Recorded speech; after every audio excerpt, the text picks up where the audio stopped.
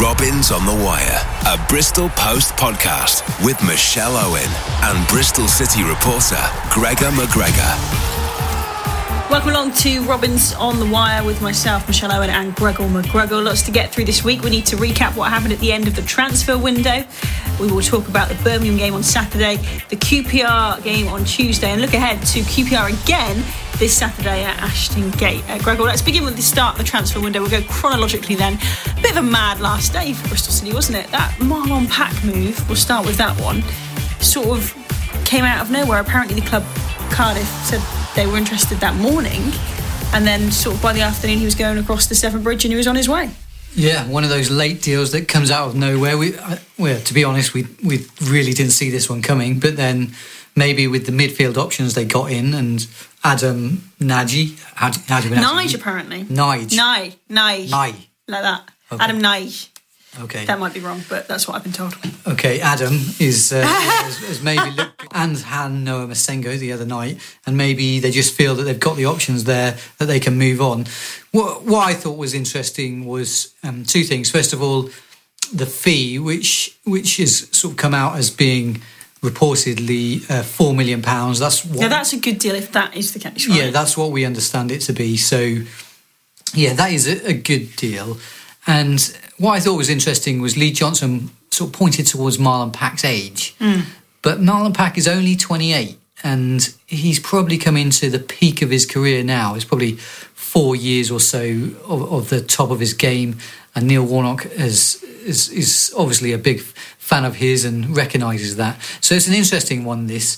I think City really feel that they've kind of upgraded there, and I don't necessarily disagree with them, having seen the guys over the last couple of games. Yeah, Noah Masengo, Adam Nige, they've got options. Also, don't forget Liam Walsh is still there. He was excellent, Liam Walsh was excellent on Tuesday. Also, and I have to say, unfortunately for Marlon, I just didn't think he was on his game at all against Leeds United on the first day of the season, which I do wonder if that played a big part. Yes, he's going to be a massive miss from the dressing room. So is Jamie Patterson. I'm sure we'll come on to it. Yeah. But he was a key player. Obviously, there's only one guy left from that 2014-15 team Smith. now. Yeah, Corey Smith. And he's injured. And yeah, it's maybe a good deal for everyone. I saw him play on Saturday in the Cardiff game and he was good, Marlon Pack. He had a good game. I always felt with Marlon that if he was on his game, Bristol City played well. Yeah. And occasionally he wasn't, and maybe that does have a knock-on effect. It's funny though, he's gone to potentially promotion rivals. How do you feel about that?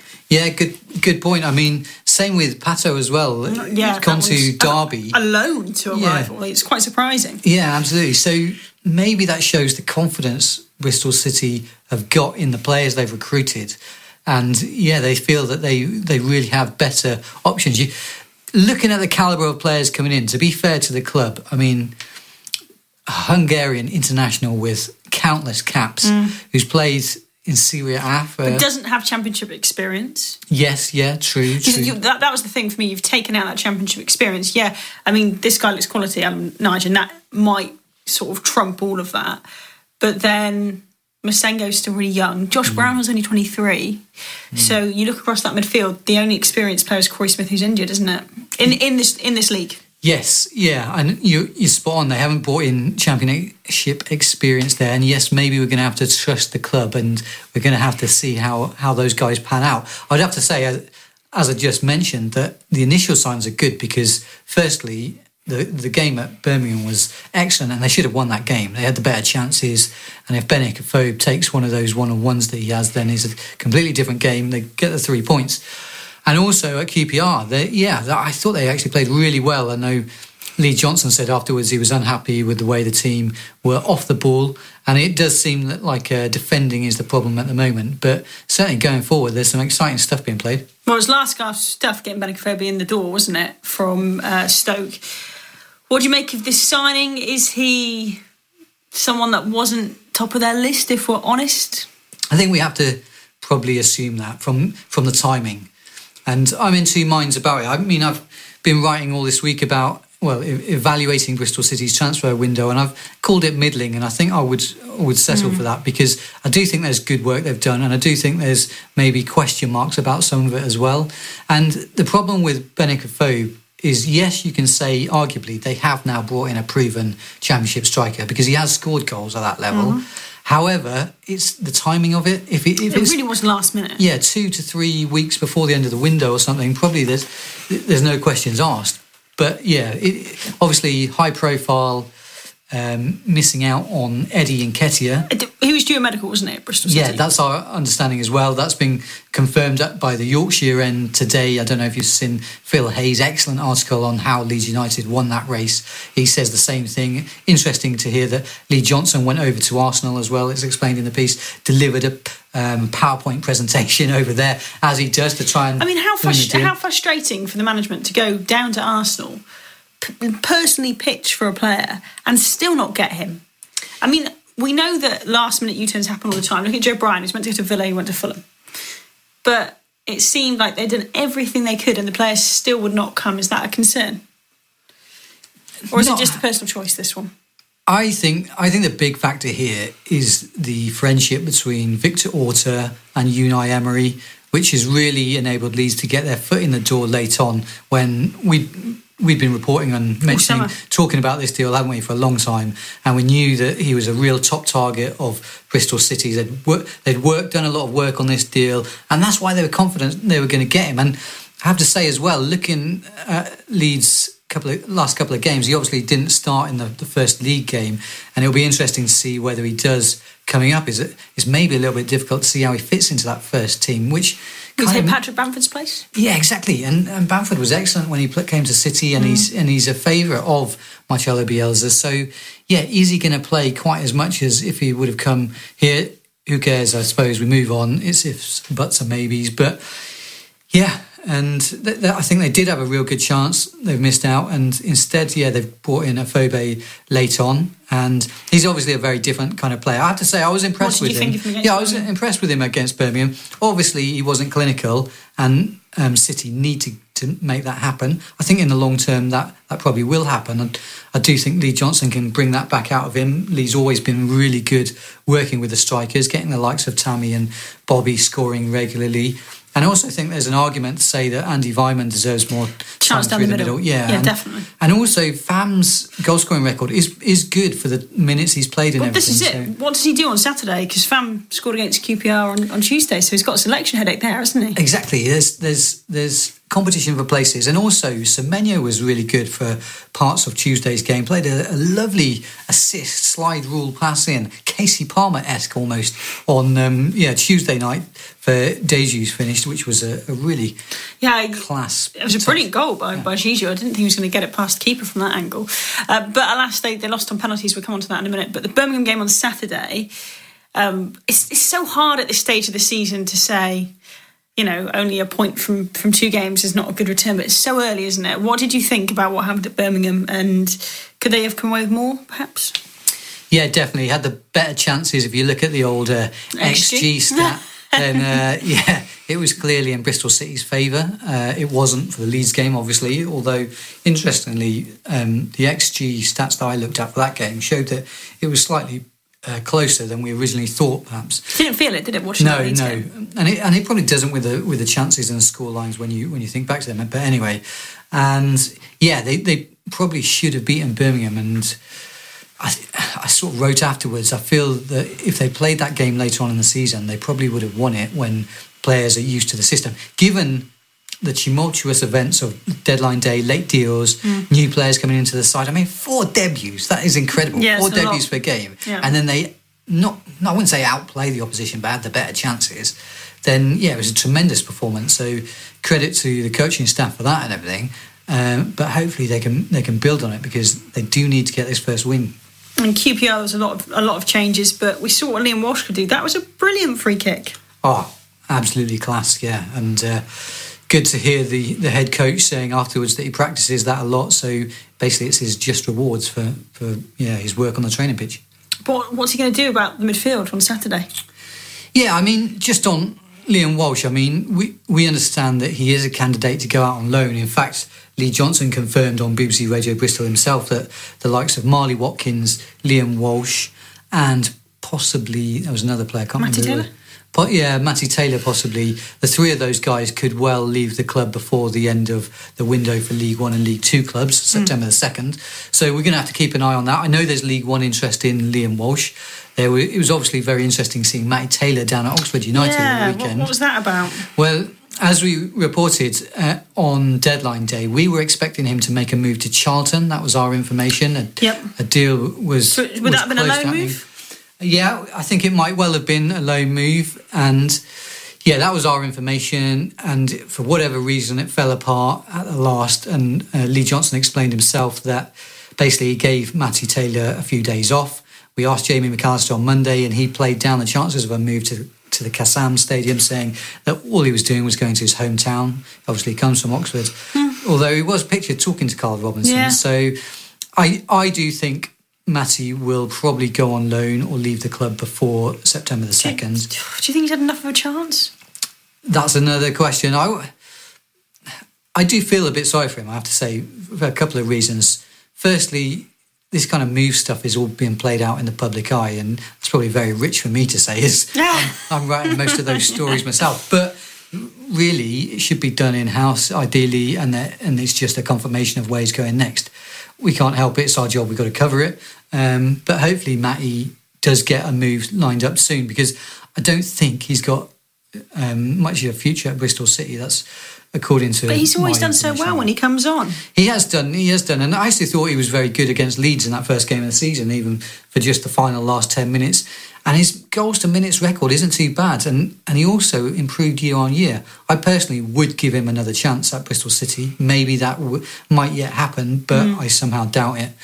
So yeah, we'll keep an eye on that. Liam Walsh, just going back to him, I think there's League One interest in him. It'll be interesting to see whether his performance on Tuesday has maybe kept him in-house for a bit. You do need the numbers, and Lee Johnson's got a decision to make there. It's tricky because there is competition for places, but it's now about finding that sort of right line-up, the most cohesive sort of unit, and, before long, hopefully getting a starting 11 that picks itself. But these are the games early in the season where the players are making a claim for those places. So on Saturday, do you think there'll be any surprises? No, I think it'll be pretty much the same Birmingham team. Yeah. I have to say, some of the guys really did do well. Hanno Masengo looked really class on Tuesday, and he will definitely be in the reckoning. But I just think that they'll go with Adam Nai and Josh Brownhill, obviously in the middle. Those two guys probably do a little bit more off the ball. That's what Lee Johnson pointed to after the game, wasn't it? In transition, the aggression, and although I have to say, I was so impressed by Hanno on the ball. His little turns, feints of direction. Yeah, it's a lovely little turn that's sort of gone viral on Twitter. Yeah, turn of pace, real energy. You maybe, if you didn't watch the game, you maybe don't realise that he was non-stop movement the entire game, buzzing around between midfield, defence, lovely passing range, didn't lose the ball at all. So, and I also think for them to bring in a talent like him, they must have promised him a lot of game time. Yeah. So he's going to be in contention. Probably Liam Walsh as well. What about Sammy Swaddicks? How did he get on? I didn't think Sam had his best game actually on Tuesday. Probably the worst one I've seen him play yet for Bristol City. Is that because he was out on the wing? Yeah, possibly. Is he not better sort of as a 10? Possibly. He didn't get the best service. There was a couple of times he made really good runs and he wasn't found by his teammates. And there was also one great low Eliasson cross that was inside the area that maybe should have done a bit better with. He didn't connect with the ball. Let's not forget he's come up from League Two. It might take him a little bit of time to get used to this standard of football, this intensity. So, yeah, I've got no doubts about him in the long term. So, but what system is he going to play on Saturday? I just think the three at the back suits them so well.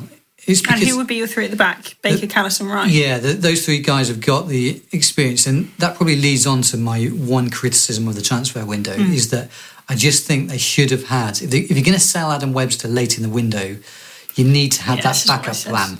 Yeah. And the only reason I thought they did have a backup plan. Yeah, exactly. This is what we hear as well. I don't criticise the club too much, but I do unfortunately think they deserve to be criticised here, because they have said before that if they're going to sell people, to trust them, message. And that they'll have replacements lined up. And who's the replacement then? Yeah, they haven't done that. Maybe they're going to bring in someone from the free agent market. We'll have to keep an eye on that. Someone as good as Webster. I don't think that's going to be possible. Obviously, there might be someone out there that they feel can add a bit of quality to the squad in that position.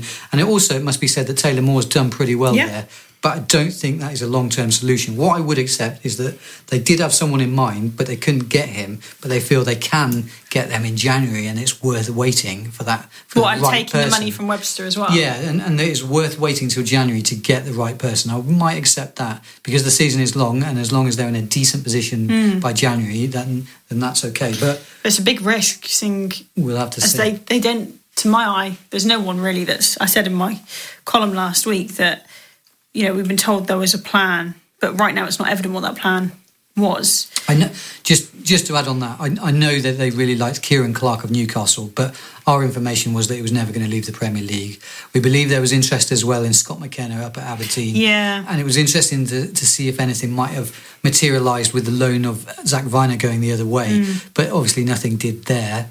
And there's a third person we believed that they liked, Michael Hector of Sheffield Wednesday, who's left in limbo a little bit because his move to Fulham didn't go through, but unfortunately parachute payments look to have won the race there, and he'll probably go to Craven Cottage unfortunately in January.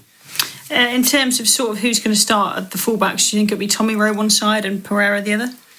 Yes, I do. What about Jack Hunt? Could he be getting left behind? He scored a great goal. He scored an amazing goal on Tuesday on his weaker foot as well. That was a brilliant strike. Keeps him in contention. And also actually thought Pedro Pereira looked a little bit rusty when he played against Birmingham. Didn't he? Yeah, he did. He was getting better as the game went on, but there was just a few little things like standing on the ball and it rolling out play, and he didn't look quite up to the pace. However, as I say, he looked better as the game went on. So looking forward to seeing a bit more of him. Jack Hunt, I just feel too many goals have come down his flank of late, so maybe some work to be done there. As I say, though, I do feel City suit that three at the back system at the moment, and that probably lends itself more to Jack Hunt playing because he can get forward. And I do always think he's a brilliant option going forward. His crossing is good.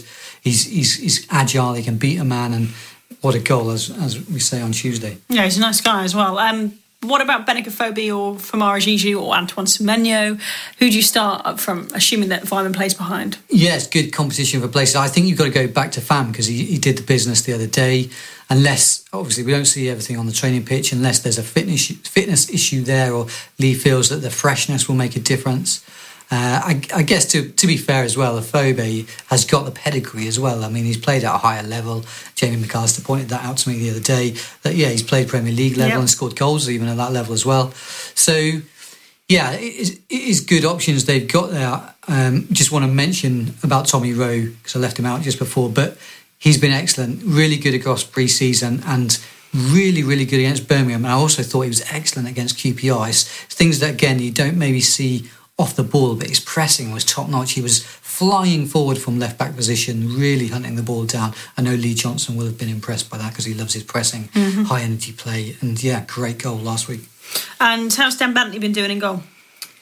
Yeah, Dan Bentley's done all right. I don't think he's really had too much chance with any of the goals that have gone past him. His kicking has been really good. I was checking out his sort of pass map the other day. I mean, we pointed out after the Birmingham game how Adam Nye. It's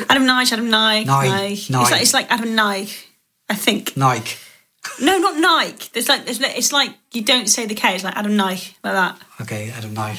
Yeah, maybe we should ask him on Saturday. Today, I'm about to ask him. Fantastic! He's up You're for on the way to press conference. But also on their Instagram, he said it like that.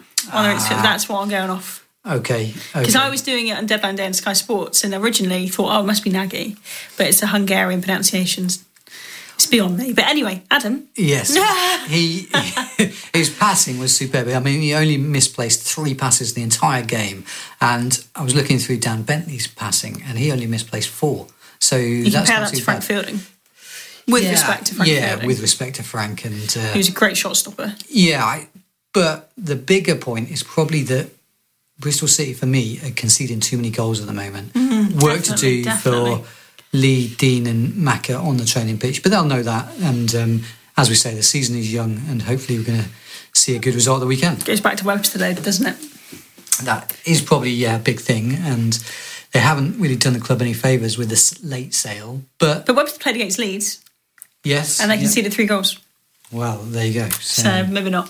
What do you think in terms of QPR at the weekend? What sort of you expecting from them? I mean, really, Bristol City could have come away with a 3-2 win, couldn't they? Liam Walsh's penalty conceded didn't look like a penalty. Never a penalty, really soft penalty. I can understand Lee Johnson's frustration with the referee after the game and supporters as well, because it was terrible. The standard of officiating in the Championship is always bad. And in the Carabao Cup, it's not got much better. Never, ever a penalty. The only thing I would say in mitigation for the referee is that the one before it, which Adam and I feel was involved with, I think it was maybe against Chair or Pugh cutting in from the wing. I thought that might have been given, and it did look a little bit more clumsy. Or maybe that was at the back of his mind. Yeah, that's what I think it is. Maybe he was trying to write it up a little. Yeah, tricky. So they could have come away with more, but the Carabao Cup is off the table. No great cup run like a couple of seasons ago in that. Let's talk about Brian Tinnion. Did a piece on him this week about how he's been bringing players through, but there has been interest in him from other clubs because he's doing such a good job. Yeah, we reported on this earlier in the week that there's interest, as we understand it, from Premier League clubs in Brian Tinnion, and that's perfectly understandable for two or three reasons. One, he's doing a brilliant job at Bristol City, and I sort of wrote as well that the Robins are a victim of their own success here because they've done so well with bringing through young players, selling them on for a lot of money. I think a lot of other clubs are looking to replicate what they're doing. And in particular, what we know is that this role of loans manager is part of the game that's really growing. There's an influential website I read a lot called Training Ground Guru. They report that a lot of clubs are looking to appoint loan managers, and that's why Brian Tinnion is of interest to other clubs. And if you think about it, he'd be a perfect appointment for other people because he's got the contacts, the skills, and he knows what he's doing. But obviously, he's at Bristol City through and through, and he would be a massive loss if the club did lose him. Our information is that he was considering offers because he was maybe questioning whether there was basically the pathway still just at this moment for local talents with the likes of other recruitments coming in to Bristol City, the likes of in terms of midfielders, Pedro, like Masengo coming in? Masengo coming in, Pedro Pereira, right back, etc. And City do have good young players. So, this is something we reported earlier in the week, but hopefully the club has sort of sorted this out. What they certainly need to do is speak to Brian and smooth that out and make sure he doesn't go anywhere because he would be a tremendous loss. Yeah, huge loss. He's obviously Bristol City through and through, so I don't think it would be too hard to convince him to stay. And hopefully, it may already have happened because I saw him tweeting the other day about Bristol City. Yeah, he's not going anywhere, pretty much, he said, didn't he? Yes, send any words in a tweet. So hopefully that's already happened and that would be the right thing because absolutely he's doing a great job. Do you think he's got a fair point about players or younger players perhaps not being given opportunities like others? I'm not so sure about that myself because I think the future of the Bristol City midfield, for example, is Masengo, who's only 18, and possibly someone like James Morton. And that would be your perfect combination, obviously. James is Joe Morrell. Yeah, he's doing very well at Lincoln at the moment. He's got to be in consideration. James Morton, though, I think he's a little bit younger. And some of the clips I've seen of him and also seen him live, he's taken the ball on the half turn. His quality of passing. This is a guy who's got real talent. He started very well at Forest Green Rovers and is very highly rated within Ashton Gate. I know this among the coaching staff. So for me, those two guys and the likes of Joe Morrell would be the future of the club. And there's probably room for both of them if you recruit well. So maybe it's just an issue for the club to sort inside. As I say, maybe they've already done that and hopefully we will move on. Also this week you did quite a long feature on Mark Ashton. It's a long read. I know often we have stories that go out short, quick reads, but this is a more extended read all about him, his profile and his role at the club and what others think of him. Yeah, it's been a labour of love, I have to say, over several months, this. And I've spoken to a lot of people, basically, to get some background and work out how sort of Mark Ashton works, really. And people I've spoken to involve one EFL club owner who did some business with Bristol City this season, some agents who work regularly with the club and obviously then have to deal with Mark Ashton, several people within the club, a couple of ex-Bristol City employees as well, a couple of current board members, a couple of ex-board members as well. I also had to track down a journalist who now lives in France, spoken to other journalists as well.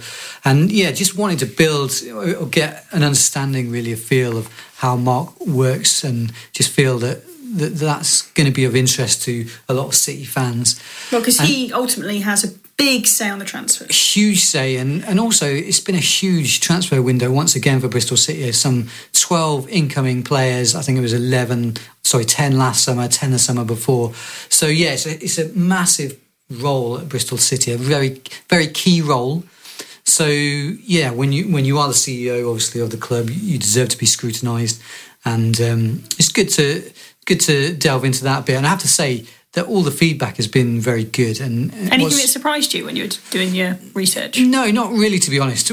I think, and it kind of leads on from what Neil Warnock actually said the other day, that Bristol City always handle themselves very well. They're very professional. Yeah. And basically what I've learned is that Mark Ashton is incredibly hardworking, and he spends a lot of time doing his job, getting the right deals for Bristol City. And this is a look into how that happens, really. If you want to read that, that's online at the moment at the Bristol Post website. And we can't go without talking about Derby, because even though that's next Tuesday, we'll record the podcast after that. I played them in pre-season, but it's never really a massive indication, is it? What are you thinking about Derby? Well, interesting recruitment with Wayne Rooney, wasn't it? And what, the 32 on the back of his shirt? I think there's some reservations from the EFL about that. And, so I'm not too sure if that's been resolved just yet. I mean, they haven't exactly got off to a flyer, have they? They drew 0-0 with Swansea. They scraped by Scunthorpe in the League Cup. They had a good win against Huddersfield away. But a bit of a mixed start, really, like Bristol City. I was kind of hoping the upheaval there would knock them back a bit, but that doesn't seem to have been quite the case so far. And obviously they've lost the likes of Mason Mount and Harry Wilson, but in Kieran Dowell, then he's not too dissimilar a talent, another England under-21 player. So yeah, I do feel they've kind of plugged their gaps quite well there. Obviously Wayne Rooney in as well. So it's going to be incredible to have Wayne Rooney in the Championship in January, isn't it? It's great for the profile and everything. Going to be a very interesting match, that. I just hope City can, by that point, have got the defence working well and can get a result up there, because I do feel Derby are going to be in the mix for the top 6 again. Yes. With City and the other clubs, really, who were around there last season. Need to get a result against QPR on Saturday, don't they? They do. Because if not, going to Derby and not really having had a big result yet, that's a tricky start to the season, that. It is, and the pressure just grows then, doesn't it? So, yeah, you wouldn't want to be going 5-6 games without a win. Yeah. So hopefully they can get the win this weekend and put it all to bed. Fantastic, Gregor. Thank you, as always. A busy couple of days coming up then. We'll be back after the QPR game and after Derby County to reflect on those. If you're listening on iTunes, please rate and review us, and thank you for listening. Robins on the Wire.